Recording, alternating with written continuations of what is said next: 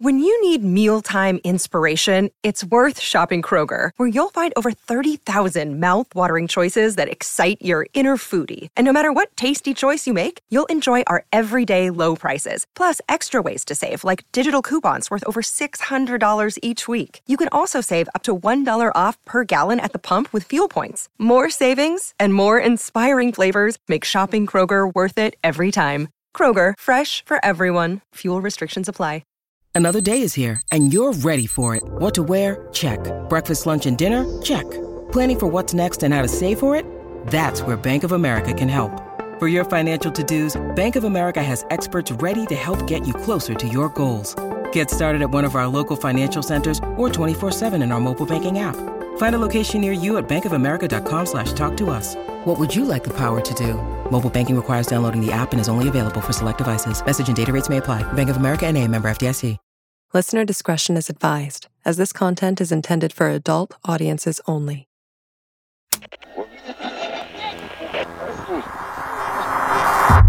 Hidden signal.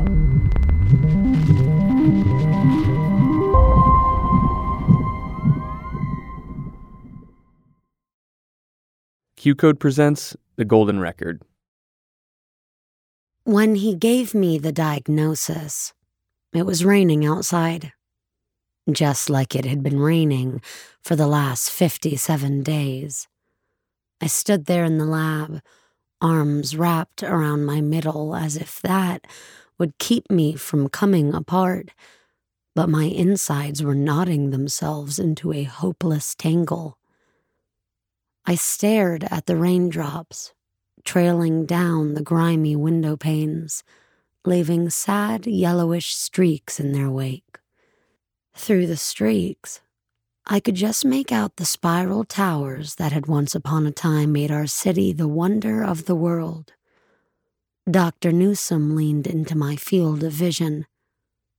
"Grace, if the situation hadn't been so devastating, I would have laughed at the way the hologram projections of graphs and charts and trajectories danced over his white lab coat like a child scribbles. But I couldn't laugh. I couldn't even cry, which would have been more appropriate, or scream for that matter. I was numb all over, inside and out. "I didn't want to break the news to you this way," he said, spreading his wrinkled hands in an apology.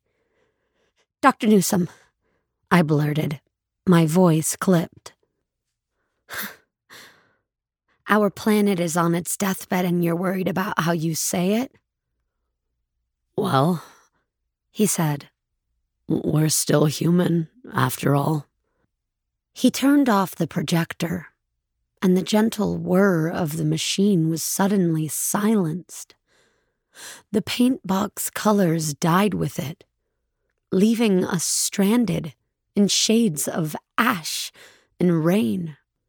For a moment, I felt the suffocating swirl of all those billions of lives, trapped in this apocalyptic deluge and carried like soap suds inexorably towards some invisible cosmic drain of extinction.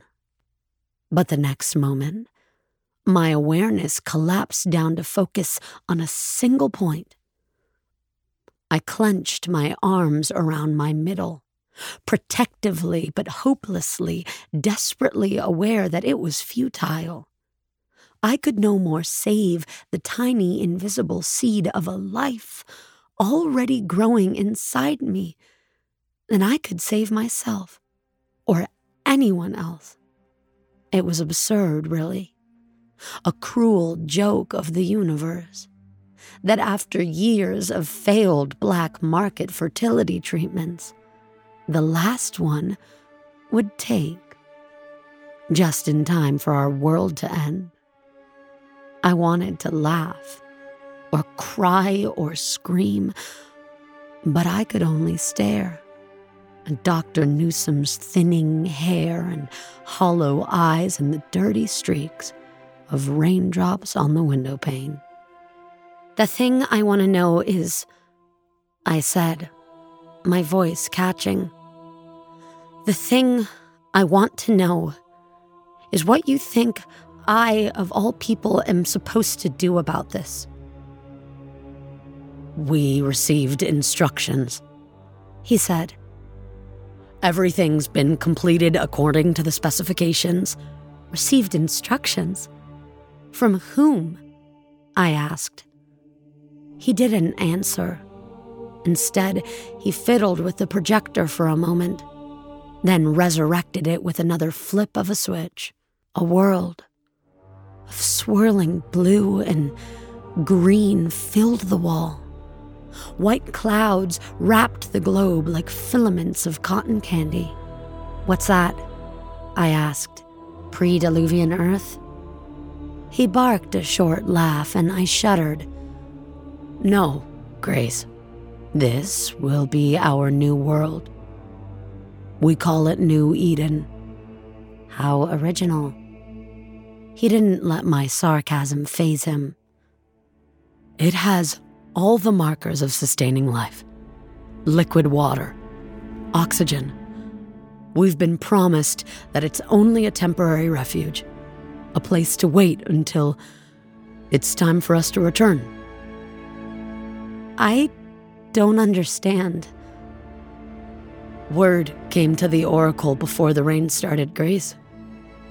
We were given a window for preparations to construct the ship, to send an advanced team of androids to prepare. Stop! He did, to his credit. He looked even sillier now, with that ridiculous scribble of childish hope coloring his white hair green and his lab coat blue. But before I could laugh at him, he blew out his breath, puffing out his hollow cheeks. A deep breath in, and then, by the time you get there, with the children, New Eden will be fully habitable. I groped behind me for a chair, a stool, a table, anything to catch me before I collapsed. What do you mean, the children? From somewhere very far away, I heard him continue to speak, his jaws flapping. You see now, Grace, why we called you. No. You can't refuse this mission, not when... Can't refuse. Our world is drowning, and you can save... I'm not. Soldier, scientist, specialist, significant survivor. He stopped talking. Why? I choked. A frown appeared between his scraggly eyebrows. Because you can save... No. Why me? I gathered everything into my two hands and clenched them tight. We faced off there in the lab as the raindrops ticked down the final hours of our world. And then Dr. Newsom smiled. A real, genuine smile. Rich and warm.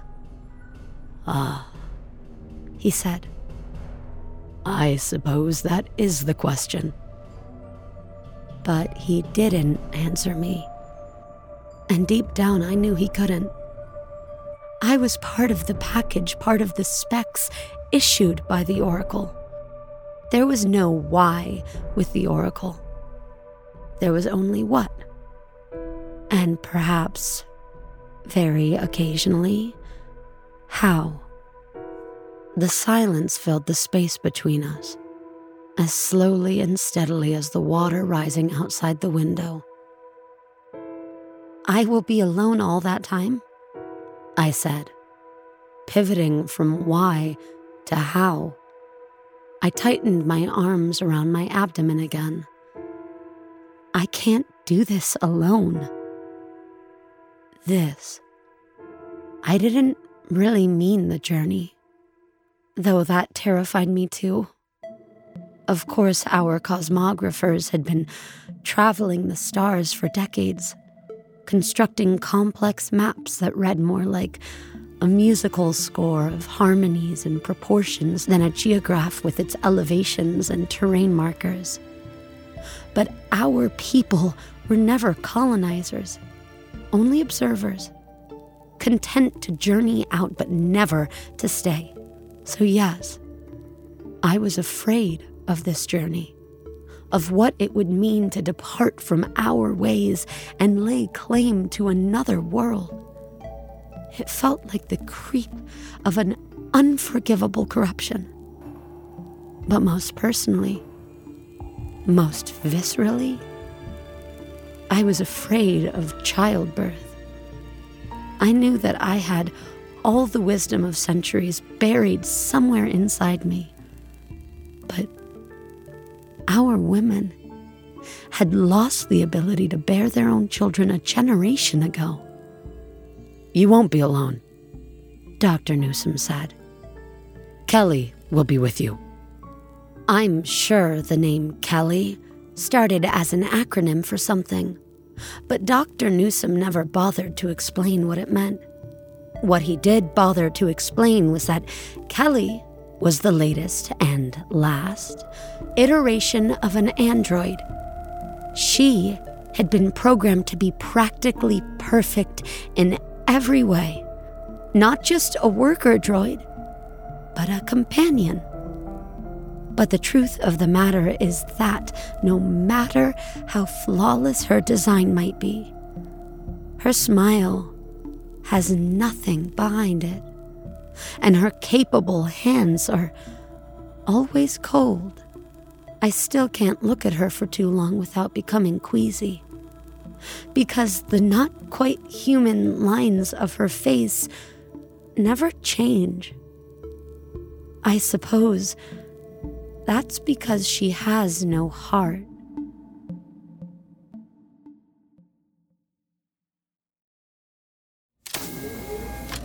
On the day we departed for New Eden, I stood in the hangar bay with Kelly, watching the techs in clean room suits run their final checks on the cryo cases filled with the DNA of every manner of living thing. The birds of the air, the fishes of the sea, and the beasts that moved over the land. Others guided the amber-colored artificial wombs, with the tiny babies suspended inside them like little seeds, up the ramp and into the cold metal belly of the ship.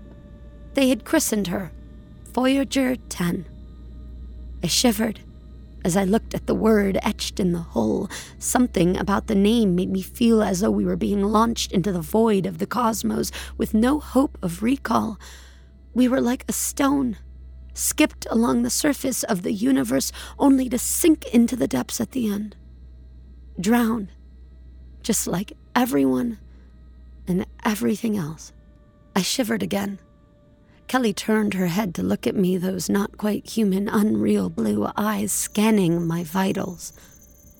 I'm not cold, I told her. Of course I was lying because she could never understand. There's no sensor, no matter how advanced, no matter how finely tuned, that could measure the kind of chill that leaches from your soul into your veins. Kelly turned away and followed the cryo cases on board the ship. As soon as she was gone, Dr. Newsom approached. He clasped my hands in both of his own. All will be well, he said. He managed to smile, but I could see the tears behind his eyes. Everything has been prepared for you.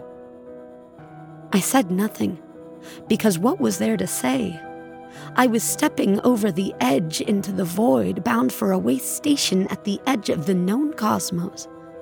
And by the time I reached it, everything I had left behind would be swallowed up by the waters.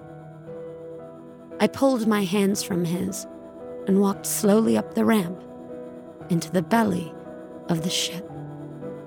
The faster we travel, the more slowly everything seems to unfold.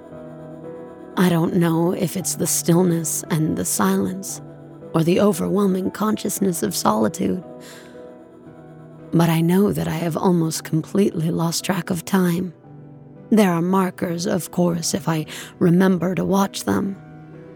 The plants in the garden haven't forgotten how to grow. They pay no mind to the strangeness of everything. The artificial gravity makes sure that their genes have no idea that they aren't on Earth. And so, they do what they should.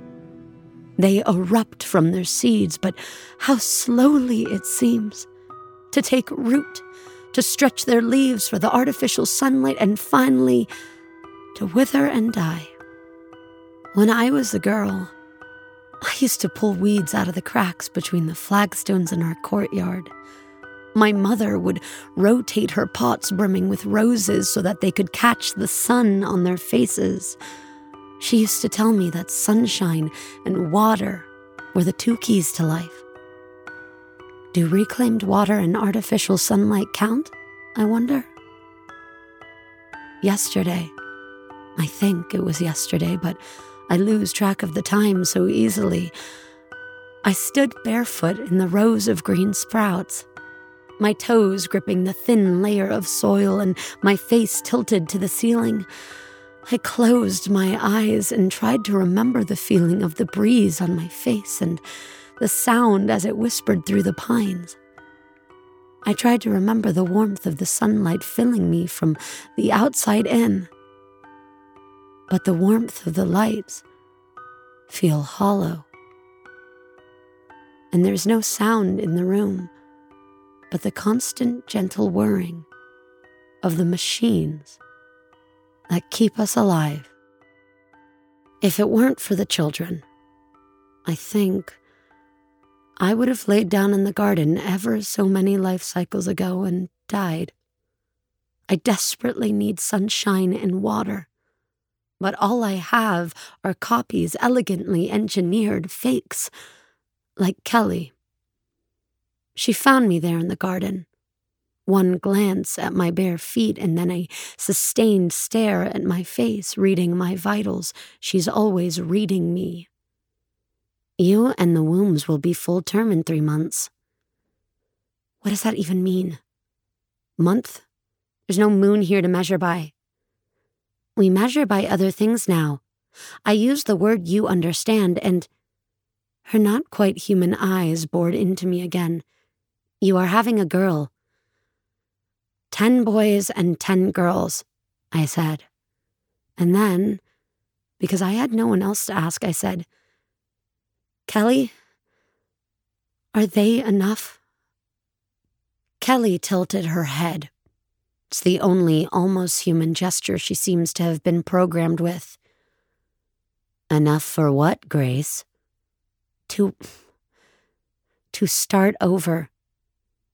It is enough to continue the species. As I walk among the wombs later, I run my hands over their smooth roundness. They are meant to mimic the roundness of my own body, except that they are rigid and unforgiving, and I can't feel the babies kick, but I can watch them suck their thumbs, and I wonder about that word enough. The plants in the garden on deck 3 are fruitful and multiply. That seems to be enough for them. But we humans, we aren't a math problem. Are we? What do you think? I ask my daughter. I like to believe that she can hear me. Kelly says she can, so I try to remember to speak my thoughts aloud. If our species is nothing but a math problem, I tell her, then Kelly would have been enough. Kelly could have managed the genetic multiplication table of 10 and 10. But according to the wisdom of the oracle, Kelly wasn't enough. On that day, was it months ago? Years ago? When Dr. Newsom summoned me to the lab and told me that our world was ending, he said, "You see, Grace, why we called you." But I don't see, I tell my daughter. I still don't see why it had to be me. As I drift off to sleep, I remind myself that I should be grateful. I'm alive, and the 10 boys and 10 girls in the wombs are alive, and everyone and everything else on Earth is dead. I read a myth once about a wise woman who foolishly asked the god for immortality. And the god granted her wish, but she soon realized her mistake. Immortality is worth nothing if you are damned to spend it alone. But I am not alone, I whisper to the darkness. I wish that saying it would make it feel true.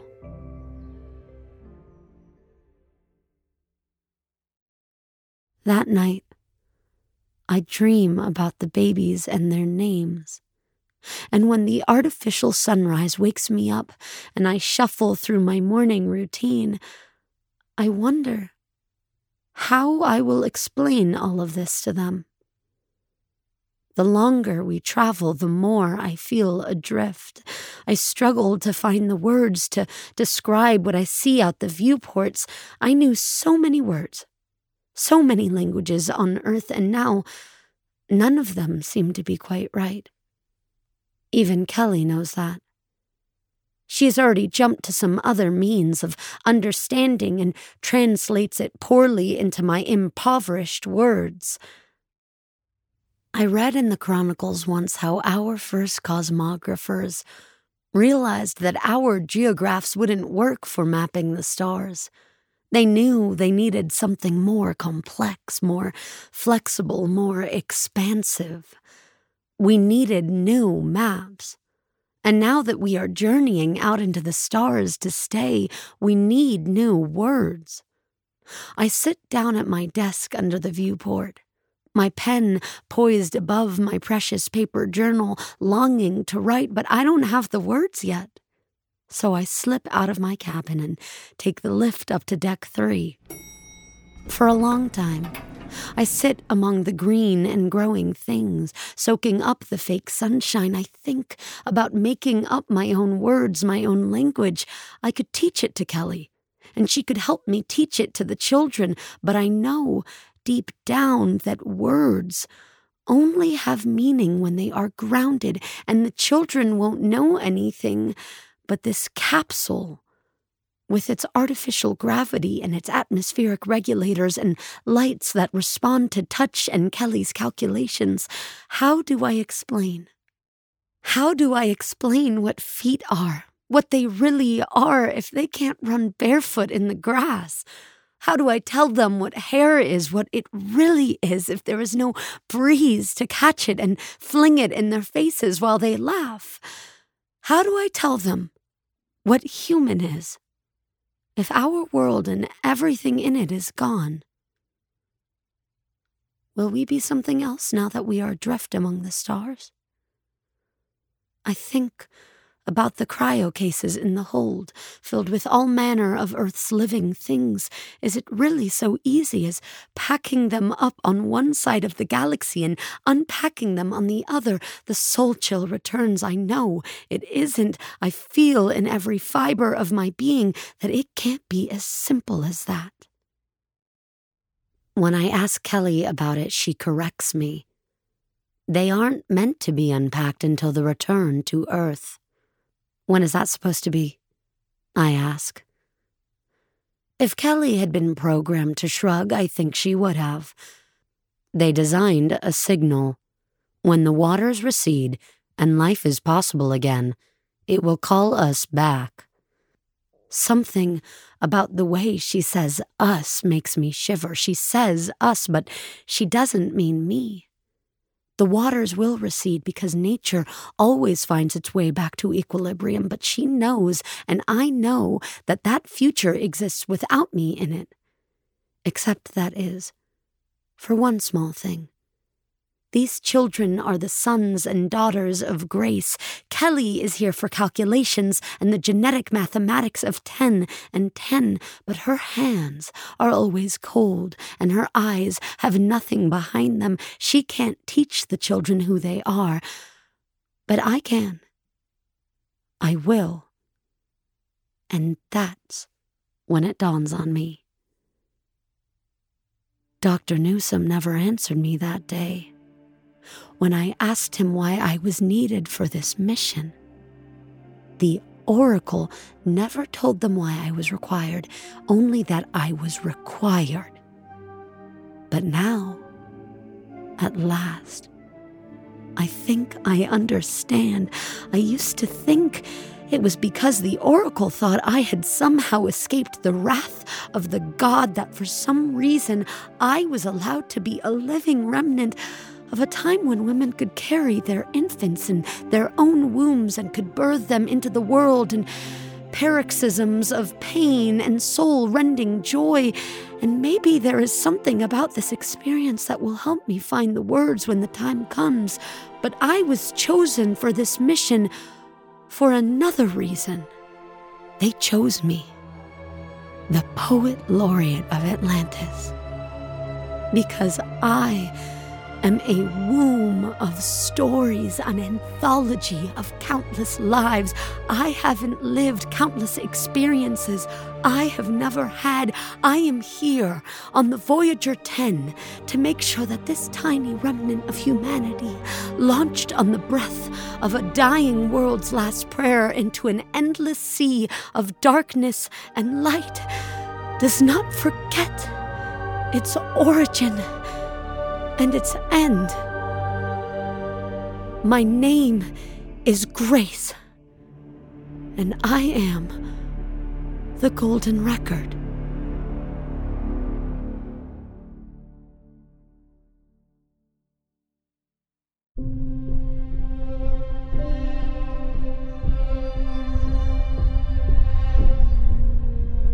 The Golden Record is narrated by Mara Schuster-Lefkowitz, written by Shannon Valenzuela, directed by Lawrence Anelli, executive produced by Rob Herding, Sandra Yi Ling, and Shin Yin Hee Yu.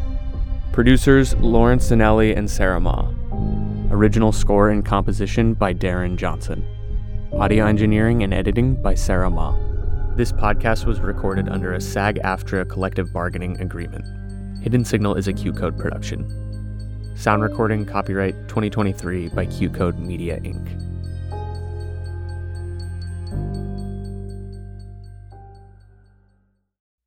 In the 1970s, John Todd burst onto the evangelical scene with a shocking tale. He claimed to be a former witch involved in a then unheard-of secret organization called the Illuminati, and urged Christians to prepare for a violent world takeover. First of all, the number one weapon in everybody's home should be a 12-gauge pump shotgun. Hear the amazing story of one of the originators of the modern-day conspiracy theory. From Magnificent Noise and Sony Music Entertainment, this is Cover Up, the Conspiracy Tapes. Welcome to a journey into the heart of the Texas Renaissance Festival, the nation's largest and rowdiest celebration of medieval fantasy. But what lurks beneath the facade of tights and turkey legs? Well, we dove deep into the empire to uncover a history marred by mystery and misconduct, murders, assaults, and other crimes that tarnish its legacy. This isn't just a fairy tale, it's a cautionary tale of power, fantasy, and the consequences that follow when they all collide.